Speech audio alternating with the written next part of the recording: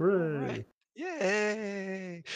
We're back for another episode of The Hex. This one entitled Walk. Simply Walk. And it's the magnum opus. Which of those descriptions would you guys say is the more accurate? The magnum opus, the walk, um, the episode? What do you think? Yeah, I mean, I suspect on some level calling it the magnum opus is the appropriate term, just because that is a term kind of loaded with pretentiousness. Yes. And that's very much what's happening here. But, the obvious irony of the situation is that this is very much not at all like it's probably the most boring section of the game so far. It's very just slow and cumbersome and obviously a product of Lionel Snill's own giantly inflated ego. Um, so to call it a magnum opus is definitely an exaggeration and an irony, but to call it just walk as though it were as simple as a stroll through the countryside is equally misleading. Yeah. Yeah. And you don't just walk, right? I mean, you do a Yeah. lot of other stuff. Um, I I think the part that this um, reminds me of the most is back to that very start of the game when you meet the cat, and the cat tells you that this game is built on the bones of something else, right? It's on, Mhm. uh, uh, and there's a few different ways that that sort of enters in here. Um, so before we even go to the actual walk simulator, what all did you guys do before finding your way to that around the Six Pine Inn and at the cabin next door now? Well, I've got enough coins to open up the third and final mystery door, the soda machine. Um, but what it was revealed in there, we should probably discuss later when I it's still need relevant. at least 25 cents. Oh Yeah, I'm no! still not quite there. Yeah. I know. I I know. also busted Valamir out. Oh. Um, yeah. When we did Waste World, there's a secretish area where his Lamia pal is hanging onto this magic hammer thing. And Oh, right. you can pick it up as rust, and if you do, when you exit the Six Pint Inn, you find the hammer sitting by a column right outside the door. Pick it up, take it downstairs, smash through the glass where Valamir is being kept, and he promptly takes over the whole world and ruins it. And roll credits. So that's an ending. Yeah, That's a legit ending to the game. Wow. yes. So just like we saw him destroy Secrets of Legendaria, it seems that once Valamir is unleashed on the Six Pint Inn, he proceeds to destroy it as well. All of his spiky tentacles and, you know, big ghostly fart cloud face. Um, so So the tentacles, do they just like grab the other character, or like what kind of stuff do you see when you do this? Or not is it just much. like game You're over? limited to that basement room, so you don't get to see whatever chaos is going on in the main room and like all these characters being picked up and tossed around by kraken tentacles. Instead, it's just you're watching them spit out of the ceiling and floor, and walls for that matter, and then it fades to purple, and the end credits roll over a purple screen while it Nice. plays the Valamir theme. Awesome. Uh, no, that's not one I did. Like I said, I didn't find enough money to open the basement soda machine yet either. I tried exploring some stuff, but I think the only thing I found was the cat that I'm Mhm. recalling right now. You see the hologram cat again up in the same place you saw them before. This time they say something like, "You got tired of being just a character or Empty something, right? vessel, yeah, A vessel. That's it, a yeah. vessel." And you wanted to like merge with the player. So that's weird. So the cat's around. Yep. Uh, and the others, I feel like none of the characters are that surprised by the murder. Like no one's really reacting. They're all kind of just hanging out, waiting. Yep. Seems like. I mean, some of them are even kind of bitter about it. Like you ask Chandrell, and she's like, "Yeah, he had it coming. Like we all wanted to murder him." And Super Weasel Kid makes some kind of snide remark about, "Oh, what a surprise! The Space Marine is the one who was responsible for the murder." Like nobody seems too upset. The closest you get is Bryce saying, I at least he taught me to fight. I owe him that much. Like that's as close to a tear shed for the death of Irving. Yeah, who's just like laying there, right? Like he doesn't disappear, he doesn't fade the way that dead characters usually do, but his body is just lying there. Yeah, and you can even sit on it. Really? Yeah, if you walk over, like, next to the body and you press up, it's the same animation as if you're like in front of a stool. Oh. Are you seriously teabagging it? Like, is that what? Oh, no, I'm not going on the face, Right, yeah. Goodness But I gracious. didn't think of that, but I probably should have. Poor Irving. Well, what about Russ too? Like, I really wanted to see what he's up to with Jeremiah in that attic room. Is there any way to get up there, or are you just Don't stuck? think so. There's no call button for the elevator, so the fact it's not there means you cannot get up to him. Yeah. So you see him at the very end, but not until then. I don't think there's any way to interact with him as the faceless first person whatever. Right. All right. And so when you talk to the bartender, the door appears, right? This front door has been here the whole time, but only becomes accessible when he mentions it to you. He invites you to hang out at his own little cabin next door. And there's a toilet there. Yep. So that's, as as I probably said, like one of the reasons Earthbound is the best video game is because there are actually bathrooms in it, right? And that level of realism is just top notch. So I'm glad that made it into this game too.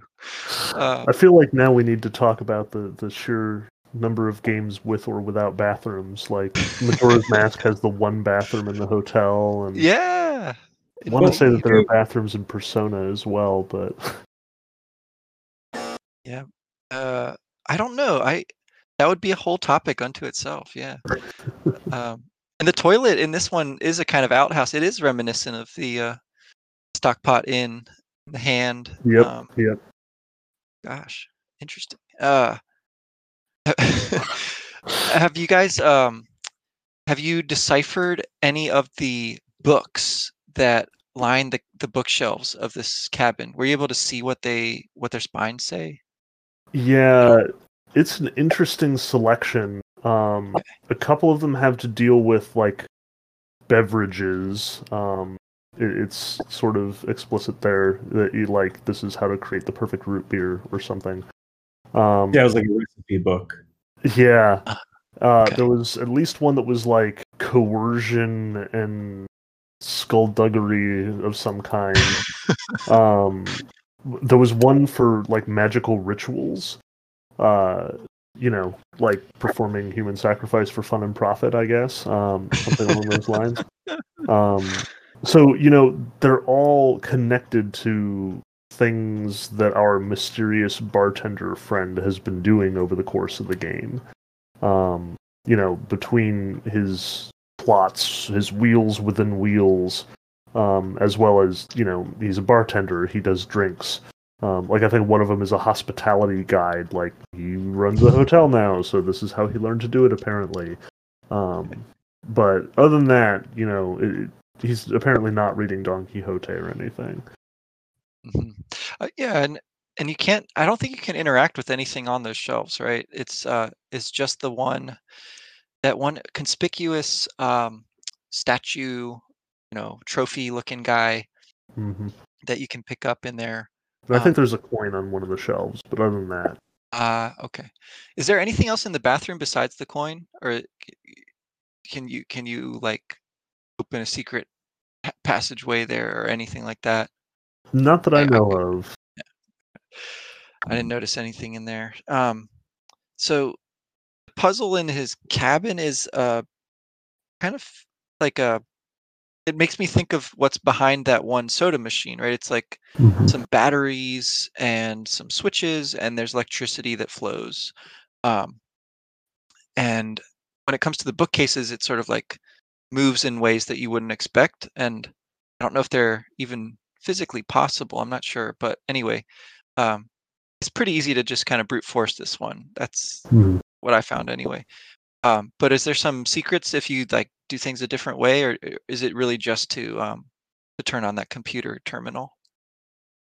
You can take that battery and go back to the teleporter and power it up. So, Gasp! I yeah. didn't think of that. I didn't think of leaving the room with a battery. So I thought of the thing that I could have done, but I didn't actually try to do it. I'm such Mhm. a noob, man. Okay. So you power up that teleporter. Does it teleport you down to the basement where there's another teleporter? I honestly don't remember. I didn't do it this time around, but I think Okay. Steve did it, so I suspect he knows. Yeah, I forget. I think you go to a place. I think the scenery's kind of like Super Weasel Kid, and you walk Oh, over, and there's a giant golden statue, and then you fall to your knees, and then you're kicked out, and then you can never go back in there again. Mhm. and that's the Lionel radio playing, right? That's the one. Uh, what is it? The ground floor. Yeah. Um, The okay, Lionel made a Groomba, taught it to fight, etc. I think that's that one. gotcha. Okay, cool, interesting. Um, if you open the one upstairs as Super Weasel Kid, can you like crawl back in the passageway that appears in there, or is there nothing really to do in that one upstairs? Yeah, I don't think there's anything there. Like Okay, I definitely opened it with Weasel Kid and didn't notice a way out or anything. okay, Both of the other okay, yeah, two, I think, just feature the radio. interesting. Okay, well, so that's odd because then the golden statue, is that the same as the like the little one on the mantelpiece in the cabin? Uh, I don't believe so. Hmm, I kind of forget exactly what it was.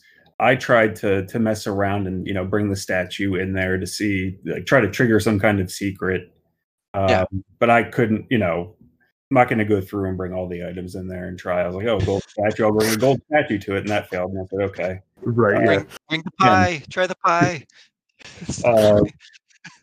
but yeah, so I forget what it was, but actually, I think it was a golden statue of um, the question mark character that you're playing as. Yeah. Oh, that's weird. Okay. Right, which is, yeah. Should So again, you get there, you kind of there. I think there's like a weird sound effect, then you drop to your knees, and then, like I said, you just get kicked out. Okay. Should we call this character Faceless Joe, or is that just like something that the mechanic says off the cuff? Does this character have a name? Faceless Joe serves as well as any. I mean, question mark face is cumbersome to say at least. All right. Well, okay. So the the is it the first time that we see weird rune-like characters when the terminal is powered up and it drops us down into the the bunker underneath the cabin? Have there been weird runes displayed before somewhere? I think in Secrets of Legendaria there are a couple of characters who speak in weird runes in like specific situations. Okay. But I don't remember off the top of my head. This is definitely the most that we've seen all at once. Yeah. And this is like I screenshotted it as we went down because I'm pretty sure most of those things are actually really important. That you could decipher once you know the code. Yes, Yeah. they Yeah. are relevant to our discussion next time, I suspect. Cool. Yeah, I thought as much. I mean, it struck me what I sort of saw it, but I didn't get a good look at it at the time. But then, of course, at the ending, um, it Yep. again becomes quite prominent, and possibly, I guess, if you pay close attention, maybe the bartender is like rephrasing things in English that he's just said in runes at certain Mhm. points there. Maybe that's a way to start to crack what the letters would correspond to or something. I'm not sure. Maybe there's a more obvious way somewhere else though. Uh, so something again to return to. So we've got the statue, we've got the rune alphabet to think about for next time, um, and of course that third soda machine. Okay. Okay, so then we come into the walk game, and it's magnum opus. So Latin, so another weird language, but not that weird, Mhm. right? That's basically English, and like you said, very appropriately pretentious in lots of ways, right? Like the whole idea of a walking simulator is pretty widely reviled, I would say, by like the run-of-the-mill, game enthusiast, and maybe only appeals to a pretty small segment of people in a non-ironic fashion. Would that be fair to say? Okay. Yeah, Person, and yeah, go the ahead. game even comments on it at one point. Like the first time that you sit down to do one of those little programming puzzles, the developer's commentary, Lionel, he makes the comment that he was going to do this as a straight walking simulator, and you don't actually, do anything but just walk around and listen, see the places. But he saw that, this was not likely to get him high praise or money, so he had to include little puzzle sections to keep people from getting bored. Yeah. Which he says with his usual heavy dose of disdain for the player and for the whole business in general. Uh, which, there's a lot to be read into there, but it is sort of significant that like it's a recognition. I think like this whole level is kind of a recognition that walking simulators are themselves this really sort of pretentious art form. Like there's so much controversy surrounding them, like the sort of universal recognition that they're overrated, and the purview of arty games that don't actually have any substance going on. But at the same time, there's like the Lionel's remark there sort of suggests that there's nothing wrong with the walking simulator except the popular disregard. Mm. That like if that's what you're going to do, then you should do it. And Lionel's kind of talking out of his butt when he's saying that he's going to include puzzles just to make his game more popular and more profitable. Yeah. Yeah, I think, is there a particular walking simulator? Did you guys get like beginner's guide vibes from this portion of the game? Yeah, it's Or was there hard not to another? see that connection. Like that Okay. one, that one's really obvious. And Beginner's Guide was, I want to say, a year or two before the Hex. So the Hex is pretty much riffing off the Beginner's Guide here, but without the Beginner's Guides or the Beginner's Guides, very obvious self-awareness, or at least Lionel is not self-aware in this case. Right, on that sort of surface level, but yeah, within Yeah. the context of the hex as a whole, it's very much satirical, I think. Yes. And And the sort of Lionel's his voice is like, it just makes me mad. Like yeah.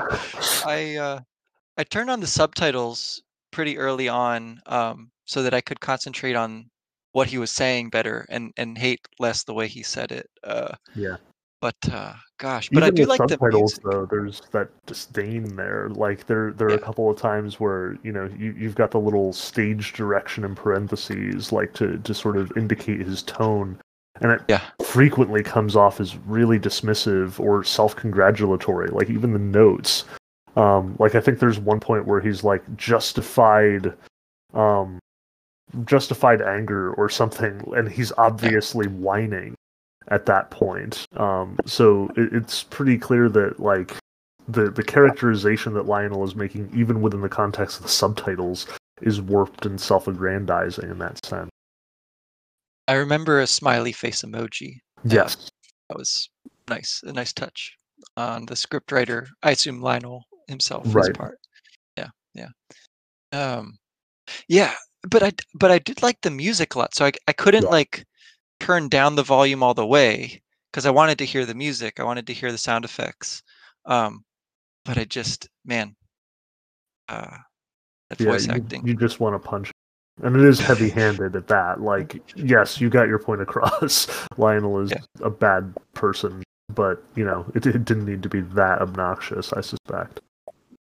So, this is one of the, I think, strongest indicators of the, like, the self-hating aspect of the actual creator, right, in the background of this game. To portray yourself that way is just really brutal, just really, like, self-cruelty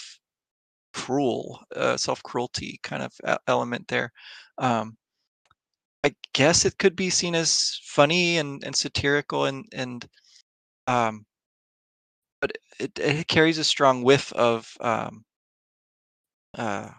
what like Like, sadomasochism. masochism. Yeah. Yeah, yeah. To to just gosh, yeah, be so mean to this character Lionel. Um, but But on yeah, the other so side, I mean, like we see the change transpire, and I think it's especially important that we follow him from the beginning, and the first interaction we have with Lionel, besides his sort of narration as you're walking up to the first section of Walk, is in his bedroom when he's a kid, and he's actually waxing pretty earnestly nostalgic about his shrew and his weasel and even the posters on the walls. Like, you can poke around and look at things, and there is a sort of hint of regret and sadness of loss in the dialogue there. Like, that's I think where the voiceover is very much at its strongest, because it does humanize him. definitely, definitely. So You you can tell that, like, his first games are made from a place of real honest affection and love, where later they become perverted by his desire for wealth and yeah. acclaim. And it's even because of that first game, right? It's like he's paralyzed by the success of Yeah. Super Weasel Kid. He tries a few different games and gives up before settling on his next step there. And at You know, that point too, you can see, like, he's got the guitar in his room, and if you look at the guitar, he's like, "Yeah, I tried it, but it didn't give me the immediate gratification of developing video games." yeah, And you kind of get from that line that, on the one hand, he is just a kid. Like, he hasn't changed. He's growing into a teenager, but at the same time, it's like he found this thing that gave him so much success so early on that he literally has no reason to move on, to grow up. Like, why bother when you have adult success by being a child? And that line about the instant gratification, like, on one level, it almost makes video game development seem easy by comparison. Like, he took the easy way yeah, out rather than doing anything difficult. He just did what came naturally, like, to the point that he couldn't find any other way to be. And the fact that he keeps giving up on his later games, the fact that he reacts so badly, seems to be very much because of that sort of stuntedness, that inability to get out of this childhood, the fact that all of his greatest successes were so far behind him. yeah. It's an interesting read of the room as a kind of nostalgic warmth, but then I think even when the guitar appears, it's already like a bit darker in there. I feel like, Yeah. um, and at a certain point, the weasel goes missing. Right, he Yep. escapes Weasel. into the garden next door. Right, the rose Yeah. garden. Yeah. Slips through his hands, he says. But did you notice And- too, like, this is what struck me most on this one? There's no door. Right. Right. Like, you're in his bedroom, and there's a window, and there's a bed, and there's the computer and his desk, but there's no door. There's no way out of this room. Like, the model that he has created from memory does not include an exit. Right. It is completely self-contained. The window itself is not openable, right? You can't look outside, and the rose garden is a place where his muse goes to be lost forever. So I guess he's got bad memories of even something naturally beautiful and desirable, right? Um, the only thing close to a door is the computer itself, right? That's Yeah. sort of the only thing you can really interact with in a way that moves things forward. And I think he simulates the kind of ease and talent that he has as a programmer by giving you like a very simple puzzle to solve at first. Yeah. And again, he couches it in very disdainful terms, but maybe that's his way of just trying to connect with people, I guess. He's just there is a sympathetic aspect to his character. So And I Yeah, I think, mean, I found it to be just kind of like an autobiography, and him just trying to tell his story, and this is the only way that he can. Yeah. And he'd be happy if he didn't have to put the puzzles in there, but obviously he does. Because honestly, if there weren't puzzles in there, I probably would have stopped playing. oh yeah, like even the just normal walking parts, when you think that, like when you initially start the section of the developer's commentary is automatically playing and it mentions thank you for turning on the developer's commentary, you have to think like, what the heck was this game before there was a guy talking in my ear? Like, are you literally just walking through these rooms aimlessly trying to make sense of your surroundings?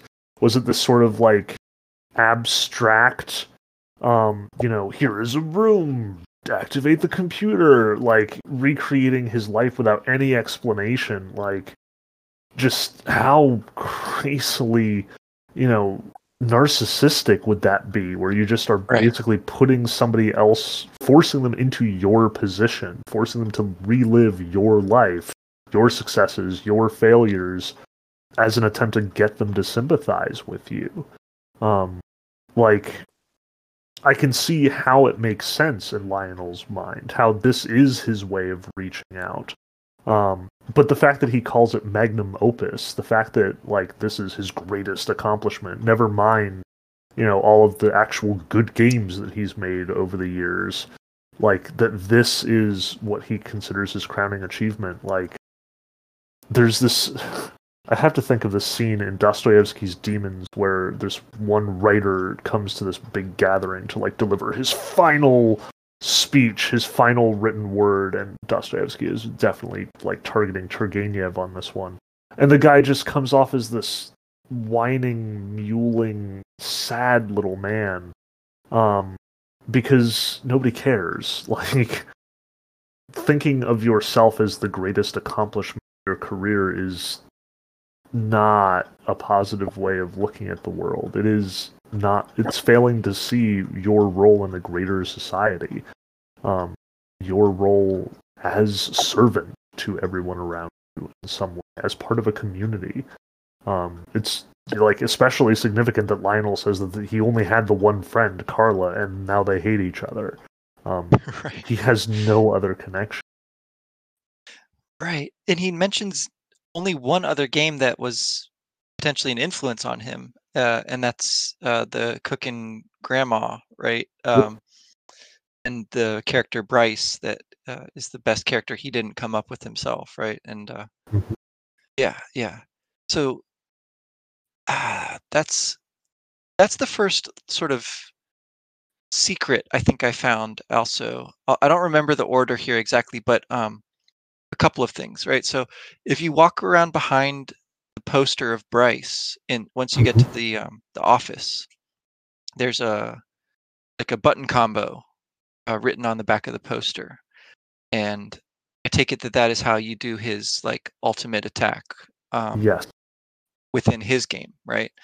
It's like down in B or something. Yep.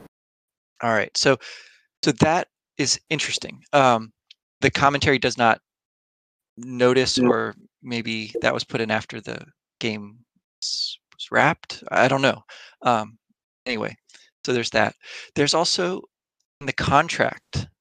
This is really nice. So if you read through the contract carefully, there's Which probably no one more ever things, does. which no one ever does, and it's great, yeah. But there's a couple of things there that I saw. There's a point at which it says, "Do not tickle the mountain's chins." Yeah. If you tickle the mountain's chins, something weird can The happen. software will not perform as expected. So there's a way to, I guess, do something weird in Super Weasel Kid. Mhm. But I don't know whether it's the Super Weasel Kid that you play at first or the one that we just did in like that minor puzzle version within Walk. But maybe Yeah, it's both. I don't know. that's actually how you break the game. Ah, Like in the third Weasel Kid, the one that Game Funa produced, the one that's all broken and buggy. If you swipe your mouse across the chins of the mountains, like everything crashes and is horrible. Because you can't tickle the mountain's chins. Software will not it's in the perform as contract. expected.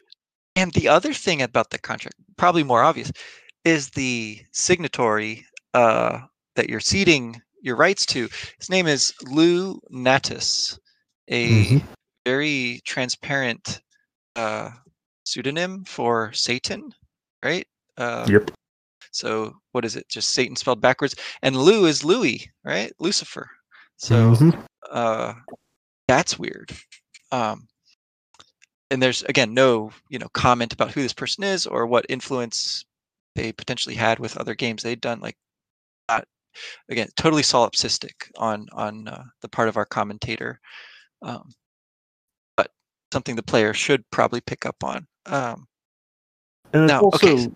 like I think it's also significant that this is something that Lionel, even in his commentary, regrets. Like he wishes he hadn't done this. They destroyed the one game that he was really legitimately proud of, and he still makes money on the deal, and he has the contract, and then we'll mention how he sells the fighting game to them after the fact. But this is pretty obviously a deal with the devil. Yeah. Like it is couched in those terms with the anagram and the everything, the whole framing of the situation. We've even heard before, like if you read the Steam comments on the third Weasel Kid game, it mentions Game Funa does this to all these games. It buys up these rights and then trashes the IP, knocks out these awful ports that aren't worth it, destroying the brand.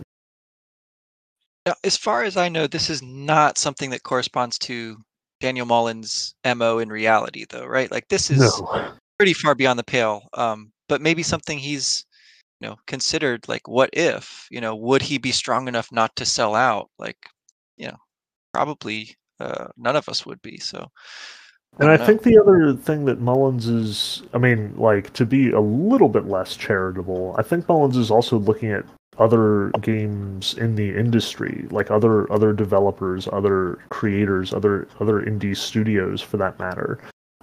Like all of the stories that we're told here are sort of classic failings in the video game world. Like you sold your really hot property to somebody who then trashed the license. You built a fighting game and the community drove it into the ground. You sunk all of your money into this huge epic fantasy adventure, and then it totally bombed and you lost everything.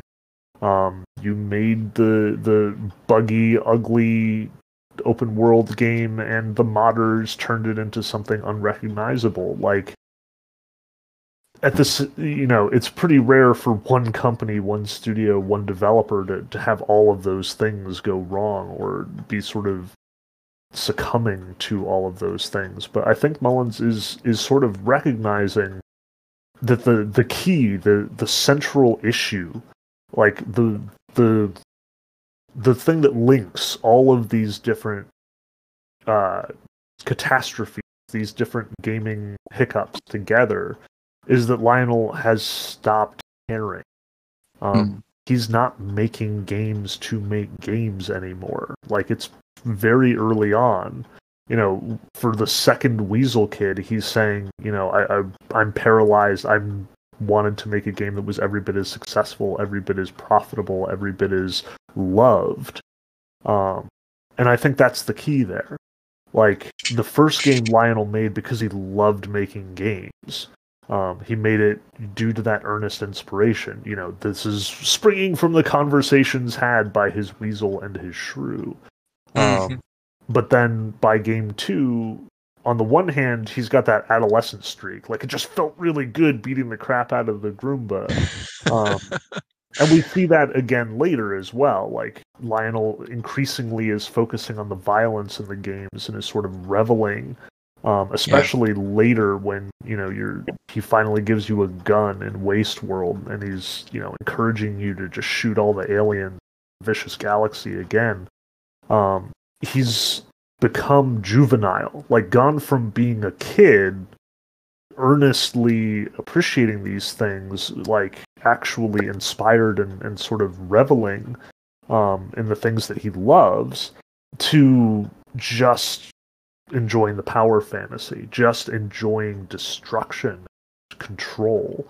And then, of course, add that into the power and the money, and Lionel is no longer doing these things for the right reasons. There's no actual love for the work that he's doing, and I think that's sort of the key, the criticism that Daniel Mullins is leveling. And I think that's the fundamental difference. Like, these are labors of love, I think. For Mullins. As much as they are self-critical, as much as he sort of like always portrays the developer as the villain, and I think part of it too is, as much as we're sort of keen to see Mullins reflecting himself here, I think he's also looking at gaming at large, pointing out that no, this is what's wrong. It's the lust for money, it's the lust for power, it's the lust for adulation, it's the lust for the power fantasy that's really driving these things away. That's a really great point. I really wanted you to say original sin in there somewhere. I thought you were about to, but you restrained yourself admirably.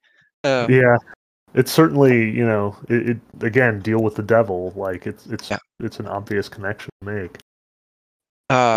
Maybe that's why Lionel considers this his magnum opus. It's like he finally is going back to do something that he wanted to do. Sure. And just like tell his story. So, but I didn't realize that. I didn't see the contract with the devil, but the number 666 does turn up quite a bit in the game. And I was trying to figure out like why that was, and now it's all like making sense. Wait, where does it turn up? I don't think I saw that. It's going to be later in the walk. There's a part, but then, so I don't know if you remember, but on Bryce's, there's like a Cook Wanted poster. Yes, and it says like dial this number, and it's 51402-321.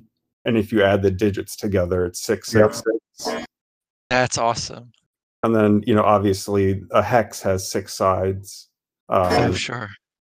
So I think there's other ones that I can't think of right now, but I saw those references and made a mental note. And now it makes a lot more sense now that I know that there was like a literal contract signed with the devil. Yes. I was on the lookout for that because of looking for Pony Island references. So the Louie character is the mascot in Pony Island. And Satan is the developer, so and the bad guy. And it does, like it's a bit of a stretch, and it's kind of hard to square the timing, but you can conceivably see the Hex as a sequel to Pony Island in that sense. That like Satan has not stopped developing, but he's moved into production now.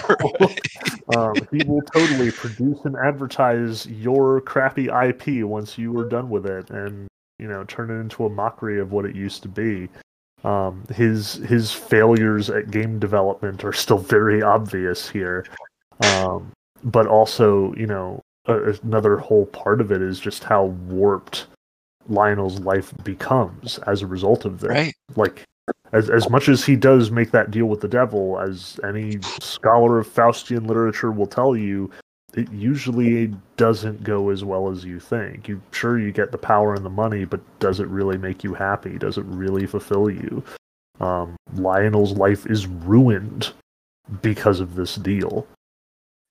And yet, I mean, I don't know what the secret endings are, but I feel like somehow along the way there's a chaotic element that enters into this, like that is going to break through the contract, right? That's gonna, I don't know. I still have some amount of optimism about Carla's role in all this. So Yeah, um, but you gotta think too of Carla's legacy here. Like, yeah. the major contribution that Carla made is not necessarily a positive one. Right. Um, Right. and it doesn't take long, like after Lionel buys his first studio and hires Carla for crazy amounts of money because he can do it. He's got all the money now. Um, first you get that really strikingly misogynist comment where he's like, he mentions that Carla was frustrated that they had so few female characters, and Lionel's response is, "What? Steamboat Willie doesn't have a gender." Like, So messed up. Yeah. yeah. And then they end up creating the two characters that we do interact with. Lionel creates Chandrell, who, as we've seen in this game, is kind of bitter and horrible, and ends up trying to destroy Lionel's own game. And then Carla, of course, makes Sato, which, like, it's kind of even hard to read exactly what the deal is there, but at the very least, you recognize, like, Carla mentions, or Lionel mentions, that Carla is trying to push the boundaries of the GameWorks engine when she creates Sato. Yes. There's like a positive intention there, like, pushing boundaries and building new ways of using your engine. Like, that goes all the way back to Doom and creation of the id engine, and just like there's all sorts of great stories of developers who just really pushed the boundaries of what the technology could do and came up with some truly groundbreaking stuff. But at the same time, Sato's a monster. Right. Like, you get to program her for the fighting game, and all you have to do is throw one punch, and it like glitches out, and the game breaks. It's all right. You get the freaky Scary. head looking out at you. All of that. So Yes. as much as you kind of want Carla to be the redeeming factor in Lionel's messed up life, you want Carla to be, the now I forget her name in Faust. What's her name? Gretchen. The Gretchen to Lionel's Faust. That's not the role that she takes here. Like, if Sato is the sort of chaotic element, the free radical in this equation, she's almost scarier than Lucifer. Right. Yes. Yes. But I think that Sato is to Carla as Super Weasel Kid is to Lionel, right? Like, we see the Yeah. same kind of, hand-drawn art pinned to the wall next to Carla's computer terminal. Now, yeah, she's obviously in a different way from Lionel, and has we haven't heard her side of the story yet, but she seems to have her own kind of issues that she's working out. Like, she was at school, right? She was studying, Yep. and Lionel lured her away with this big contract. So she, in a way, also sold out, right? Um, to a friend, no less, not to the devil even. So yeah. And then, Lionel's got his big, awesome door, right? Speaking of there not being a Yep. door in his room, there is one that he's very proud of, to his office, Yep. that he gets to hide Spends more behind. time talking about the door than his work at this point. Yeah. He's very excited of the prestige. It's pretty cool. Like, I would like to have a door like that, but Yep. maybe one day. Maybe one day.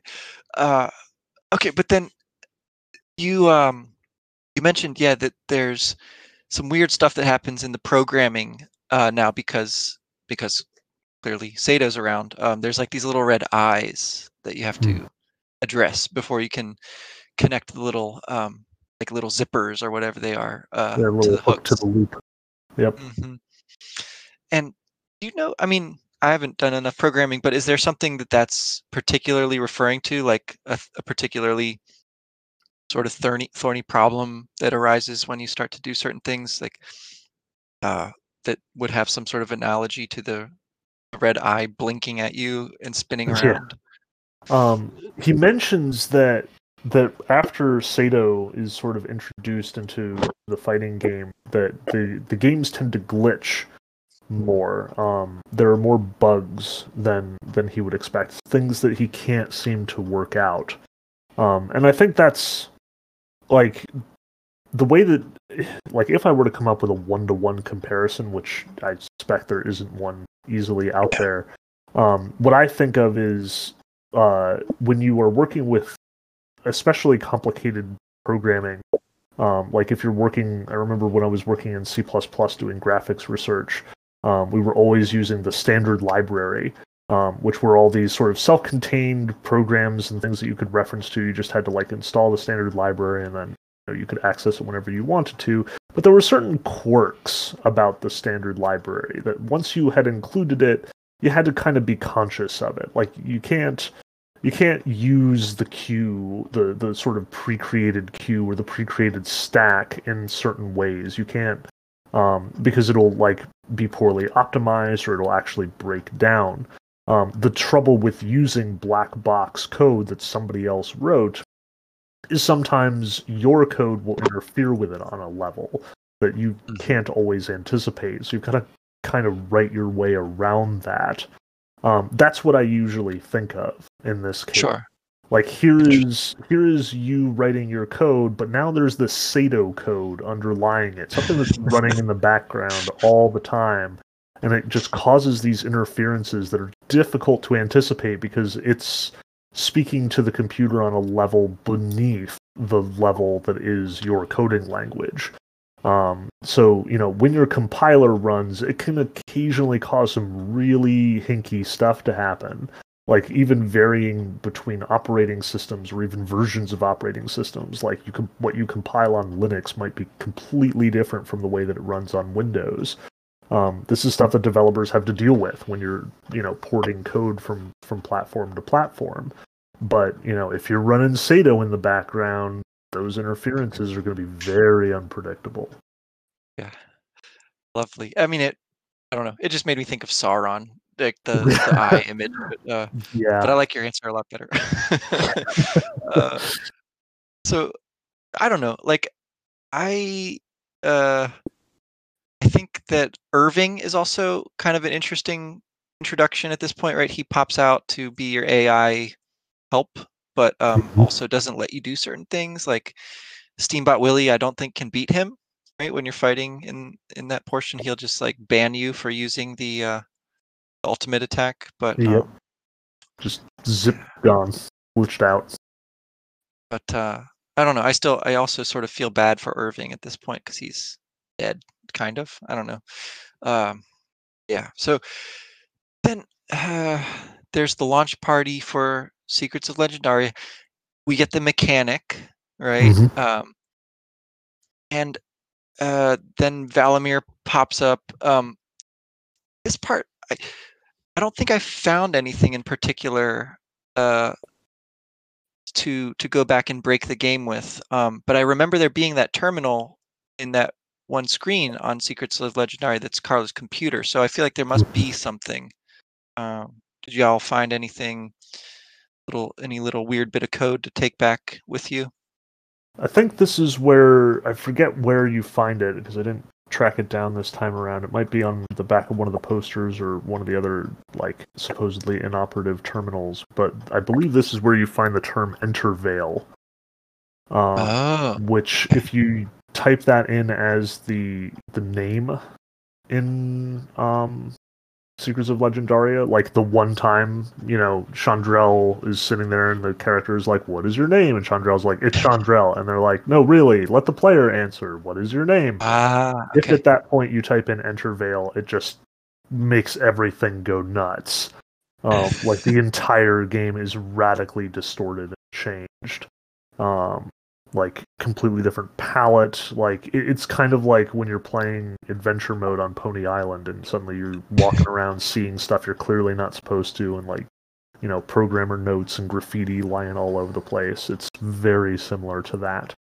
And I'm pretty sure at that point, like if you access the computer, either you can get into it or it does something weird to your inventory. I've definitely had a situation where I had my entire inventory full of those Valamir books, Yes. which can definitely do some weird stuff to that section of the game. Interesting. Okay, so enter Veil. Veil, like Yeah. Veil.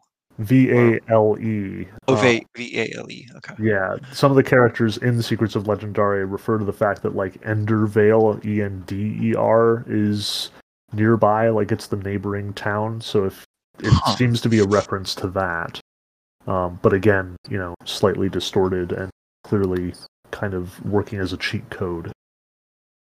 Okay. Wow. Okay. Yeah. So I did not find that one. And at this point, you move, right? You go to a different sort of room, an unfinished part of the game, which has you moving square by square, like Wasteworld. And Lionel like spent some time in the desert, I guess, like I don't know if it's supposed to be like Phoenix or someplace like that, or somewhere in California, maybe. Probably a Silicon Valley location. Okay, that makes more sense then. Yeah. And he left this portion unfinished, so it would be more similar to like his experience with Wasteworld, and then he like immediately realizes that he's just BSing there and just didn't want to put in the work to finish this portion of the game. So I think this one's really obvious, probably the most obvious. There's like a little thing tacked on the wall. One place it says sarsaparilla again, but there's like a paper tacked up that says something about like blowing up your own friends with your mines. So I guess that's how you would crash Wasteworld, or at least do something that's not really intended. I think it's like Control F or something to kill your friends with the mines. Yeah. If memory serves, and it's been a while, I think what you can do is you can cover the entire map with mines, like in one go, which is, an obviously overpowered thing to begin with. But if you do it on the level where you fight Sato, where Sato keeps like teleporting around, you get into a situation where Sato cannot avoid your hit. Like, it's by far the creepiest crash, but she freaks out and like shuts you down and the game crashes. Creepy. Yeah. Yeah. I like that a lot. Okay, so interesting. So then you go through a door of light, right? And I don't know. I think that's the part where he says like, I didn't have any friends and Carla was like my only one, right? With her rubber ducky over in the corner. Through this door of light, then you're in the Wasteworld walking simulator mashup. This was scary for me because I didn't want to get hit by the chainsaw guys. Like I really didn't want to get hit by them. I don't know why. Somehow it was different. And I think if you go straight for the computer, you probably will be fine, right? Because then Jeremiah like skips you ahead a few levels. Yeah. The way it worked for me this time around, I'm not sure if it was the same, but like if you sprint towards the computer, you get there before they get to you, but then you get the gun. And I think you can shoot one of them before the other one gets you, but you've got to be sneaky if you're not going to get hit by the second one. I, in fact, did get hit, which brought up the health bar where your character is listed as Lionel and has the question. That's right. Yes. Yeah, I remember. I think by looking down, you can also bring up the health and status and see your name is Lionel. Like looking down at your own square. Yeah, and so you blast those guys away. Some aliens pop up, right? And I don't know. It's at some point Jeremiah like appears. I don't remember exactly how that happens though. Yeah, Lionel's giving you a screed at that point. Like he's gone Okay. from I was really suffering with Waste World. I was trying to, work my way through it. He's obviously depressed. Like he's spending all day, looking at social media and not getting anything done and feeling exhausted and really defeated. But then the modders start taking over and he gets so mad. And Right. he starts in on that gleeful tirade where he's talking about all the legal stuff that he's engaged in. He's more excited talking about suing these people than he ever was about the actual games that he was making himself. And while he's talking about it, you're literally shooting down waves of the aliens that the modders brought into the game. Like there's this very clear sort of cathartic parallel. Again, Lionel making you live his life. He's giving you the joy, the catharsis of shooting down these modders as they spring up. And just as we've mentioned that like the portrayal of Lionel here is pretty cruel and perhaps caricatured, he's doing the same thing. He's caricaturing the modders as just bad guys in a video game, as clear enemies, villains, not to be confused with actual human beings. Yeah. No, I like that read a lot. And I guess it's Jeremiah like sparing you from hearing more about that, right? He's like, I'm sure you're tired of this by now, right? Yeah, this goes on for a while, he says. Yeah. Now, does that imply that we? Oh, hey, I just want to say, yeah. I think one of the crashes, or the crash for this section, was you increase your attack power up to a certain point, and it ends up, I think you can build it up to 1,006. And then if you subtract and get back down to 666, that's one of the crashes, and that's just like one of the references I was thinking of. The walk crash. Yeah. Okay. So, when you guys say like the game crashes, like what happens at that point? Do you pop back into 6 point in? Do you? It closes. It actually closes the game. Like it'll do whatever the crash is. Like it always has a unique effect. So for example, like when you tickle the mountain's chin in Super Weasel Kid 2000, like you hear that like it stutters. And then the mountains themselves, like they get these black tear streaks on their faces, and like their mouths distort, because they look happy all the time, and then they look like horrified and grotesque. And it stutters, and it gives you, the usual crash noise, like when freezing the sound on the one note, and then the game literally closes, and you have to restart it again. But for all of the crashes, that's how it works. Okay. Like Valamir is an exception insofar as it makes you go to credits instead, but that's not one of the official crashes either. But all the others, it immediately closes the game. Interesting. And the game like keeps a record of the fact that you did that, I would assume. Yeah, it'll give you an achievement. It's an achievement. They all have one attached to it. Gotcha. Now, so the point to which you get skipped by Jeremiah's kindly intervention here is into a 3D version of Vicious Galaxy. And is this the same game, quote unquote, that we saw from Lazarus's point of view, or is this a sequel to that game that Lionel has released? It says that this is Vicious Galaxy 2. Like Lionel mentions that this is footage from Vicious Galaxy 2. He considered it the high point in the series.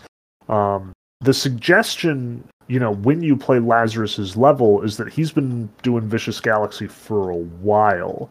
And the fact that he can trick the player into rating GameWorks suggests that, this is a late Vicious Galaxy title after many of them have come out. So my guess is it's not the same game, like not at all, because, again, Lazarus's mission was not actually one of the Vicious Galaxy games. Um, Got it. So this is a relatively early entry that you're playing. But also the thing is that Lionel in his commentary refers to the loss of some data at GameWorks, right? So that mission has happened at the time of him recording the commentary about the game, whatever one it is that playing with respect to the one that you played already, right? As Lazarus, it's odd, right? It is a pretty impressive, little bit of gameplay. The little bit that we do get there, it's very 3D. It's very the lighting is very cool. Obviously, that crazy techno music is pulsing away. But it's also one of the more linear stretches of the game. Like you can't really explore anything, at least that I saw. But I guess there must be something. One little cave side route, but not much. Is there something written on the wall in there that helps you crash Vicious Galaxy? There is no way to crash Vicious Galaxy because, again, not officially a game. Okay. So yeah, like I think most of the other games you can crash. There might be an exception in there, but yeah, you can't officially crash the Lazarus's little Vicious Galaxy mission to GameWorks. Instead, the secret that you find is related to the tickets and the little descriptions that you'll occasionally run across and walk. Okay. Well, and then the locket too that you mentioned last time. Yep. Or is that something else? Okay. All right. So then we get to the bomb. Again, the bomb thing looks kind of like the thing that's in the basement of Six Pine Inn. This one has some legitimately difficult puzzles. You have to do some weird stuff with splitters and switches and different colors. Then you are you're in the the indie game developers award ceremony, right? Right, yeah. The near future, Lionel calls it. There's like flashes of cameras out in the darkness there as you look out from the stage. And this is where Jeremiah has warned you, right? When you see another door of light, you're to turn around and go back and turn right. So that's what I did. I listened to Jeremiah. Yep. Now, but I assume like you can just walk through that door, right? Would that just be an ending? Okay. Yeah, I think it just again roll credits, but yeah, that's right. I tried it. Yeah. Just ends the game.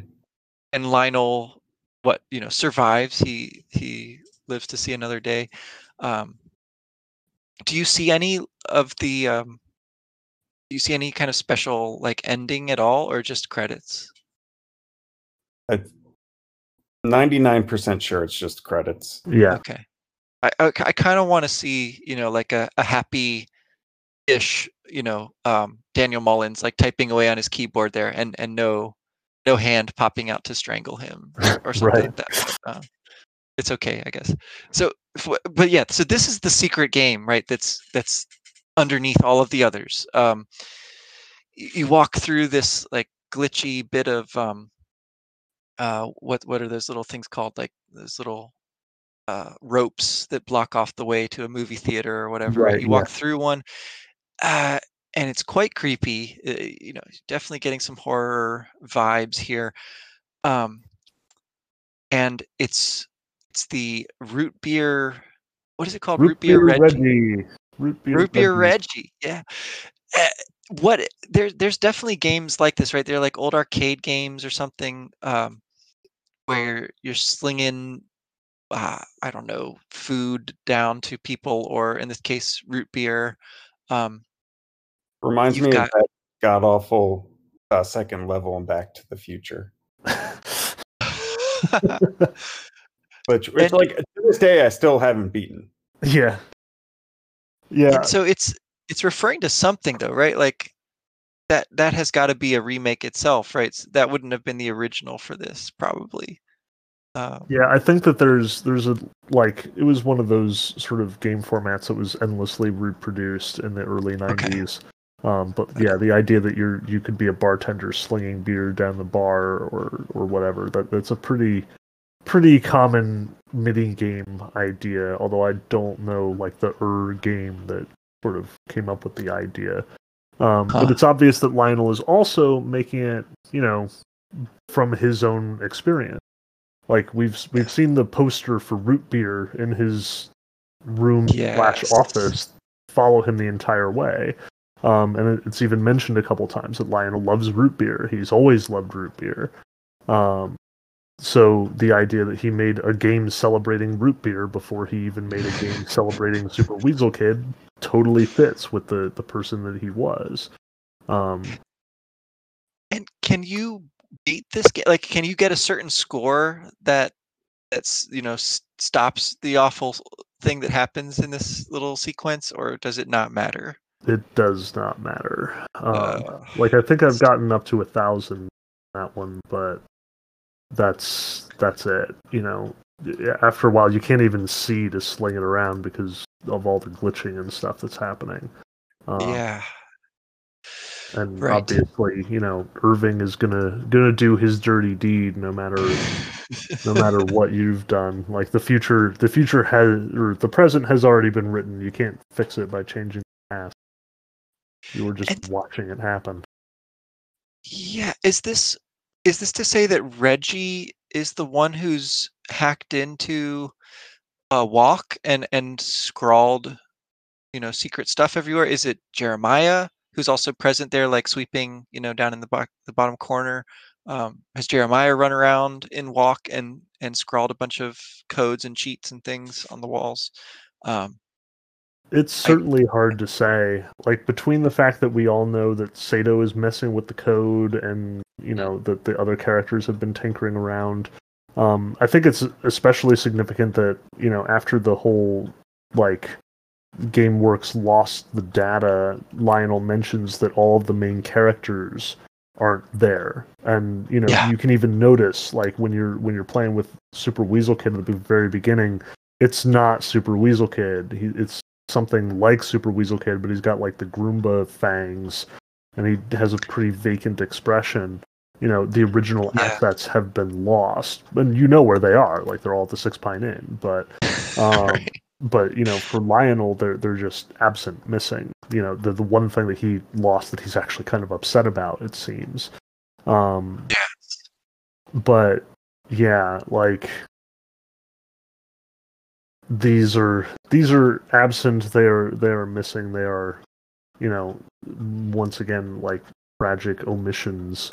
So it's hard to say exactly who is messing with Walk and at what level, because again there's just so many different people messing with the text at this point. Yeah. It's really hard to say like what Lionel's original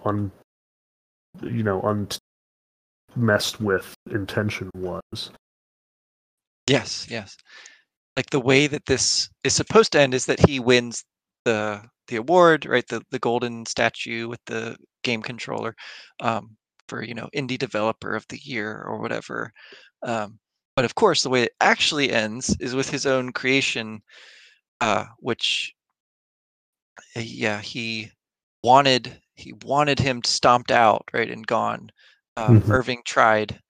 Uh, we've seen what happened to Irving, and now Reggie and the others activate the hex, right, up With up your in help, the you are complicit. attic. Yeah, and the last step, right, is that you move the little hand into the little hand shaped hole at the center of the screen, um, and that is that's where the hand of Reggie pops out through the screen, and just destroys Daniel Mullins himself or Lionel or whoever it's supposed to be. Mhm. Um, and it's I don't know, like, how did you feel as you saw that happen? Maybe if you can recall the first time, or just this time around. What emotion is that supposed to evoke? Do you suppose? it is uncomfortable. Mhm. You know, the idea that this entire game has been sort of like predicated on, oh, somebody's planning a murder, who could it be? And it turns out to be the bartender.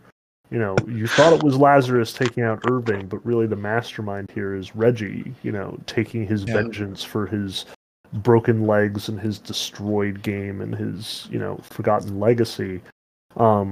There is it is sort of mixed, I think. Like, it's obviously violent. It's meant to be.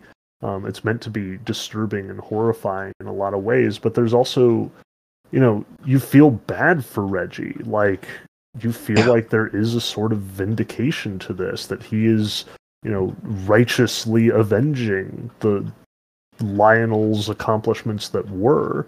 And, you know, it's easy to see it from his perspective. You've been walking through the perspectives of all of these characters, watching Lionel twist and destroy all these NPCs' lives. Like, it's really hard to feel bad when Rust is sitting right there. Right. And, you know, Rust's life had been so profoundly destroyed.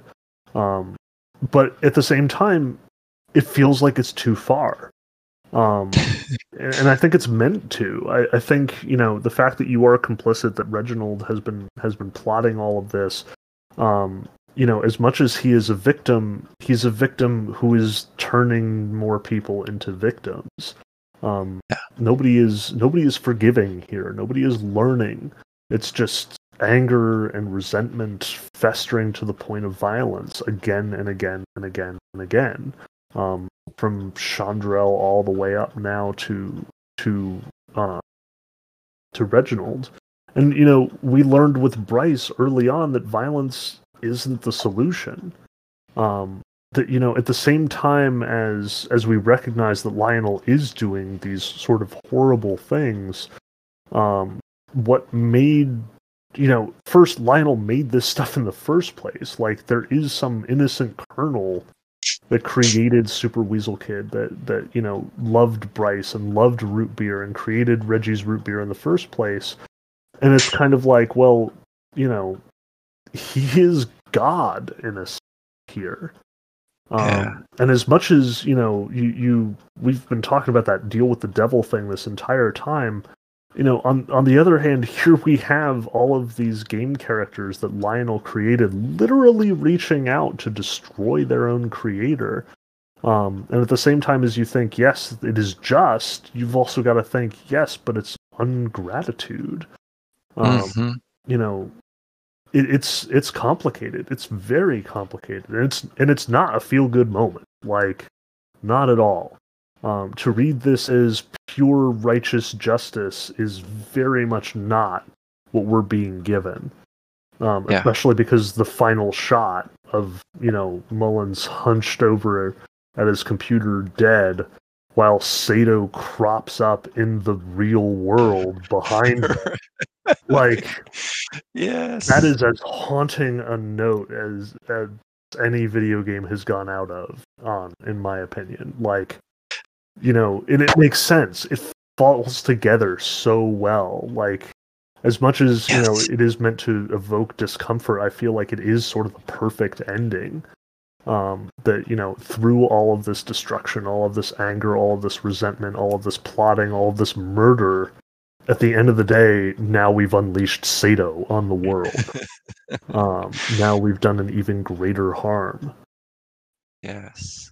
Yeah. So is this something, I guess, that the remaining ending or endings are going to resolve?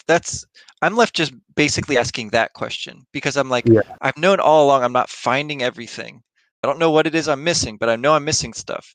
And so the question I'm sort of left with, as I watch Daniel Mullins get what's coming to him, is like, okay, but he's not really dead, right? Like, surely now that Sato's there, like, there's some power at work that can make all this right, you know, like, or something. Like, I don't know, maybe it's unwarranted, but that's the kind of hope that remains for me as I watch it. Like, I know this isn't the real ending to this game, so we'll see. I guess we'll see. um yeah, and I think do like get some kind of achievement unlocked for getting the hex to activate. Yes. Which is nice, I guess. But Congratulations, you helped murder someone. yeah. Steve, are you satisfied by this ending? That's a good question. I guess so. Yeah, I mean, I think I would have been fine if it just ended there. I do think that this next ending leaves a better taste in. Well, no, actually, you know what? Now that I'm thinking about it, Oh no. I guess yeah. I was actually satisfied with the ending when just said Lazarus was the murderer. That's right. This one was fine. Yeah, I guess I'm satisfied, except for the fact that you were like an unknowing accessory to murder. Now that I'm thinking about it, I wasn't satisfied. Never be satisfied. You feel like you've been duped by the video game characters. Right. Yeah. Yeah, All right. it was definitely creepy. So we're gonna do one more go round and try to wrap remaining loose ends for next time. What should I do this week? Yes. It's time to track down the work of Carla. Cool. So go into Steam and see what she's been up to lately. In Steam? Yeah. What? Yep. There's okay, interesting. I would not have thought to do that, but that's very cool. Trust me, it came as a surprise to all of us. Okay. Well, all right. On that note, thanks again, guys. This is an interesting way to kind of work our way through the magnum opus that is Walk, and almost the end of the hex here. So, any other final pieces from this that we should make sure to touch on here? Well, I mean, I can save it till next week, but this machine, the third one. Oh, okay. The third soda machine. The seller one. I mean, I don't know. Ben, what do you think? Is it worth discussing? This one's pretty safe, I think. It's clearly just mostly referring to what's going on, in Walk and at the ending. But yeah, go ahead, Steve. Well, no, you go in there and it's just it's kind of the similar with the Kraken tears or the Sphinx tears, but there's like a canister that says MC serum or something to that effect. And there's like a bunch of those mind control little electronic things that are there. Just piles of them, like the little doodads that brainwashed Rust. That controlled the aliens back in Wasteworld. They've all apparently ended up here in the basement. Yeah, and then there's also the spider hanging in the upper left-hand corner. And were you able to find like anything that you can do in that room? There is the radio, right, the other rooms, but other than that, I don't think there is.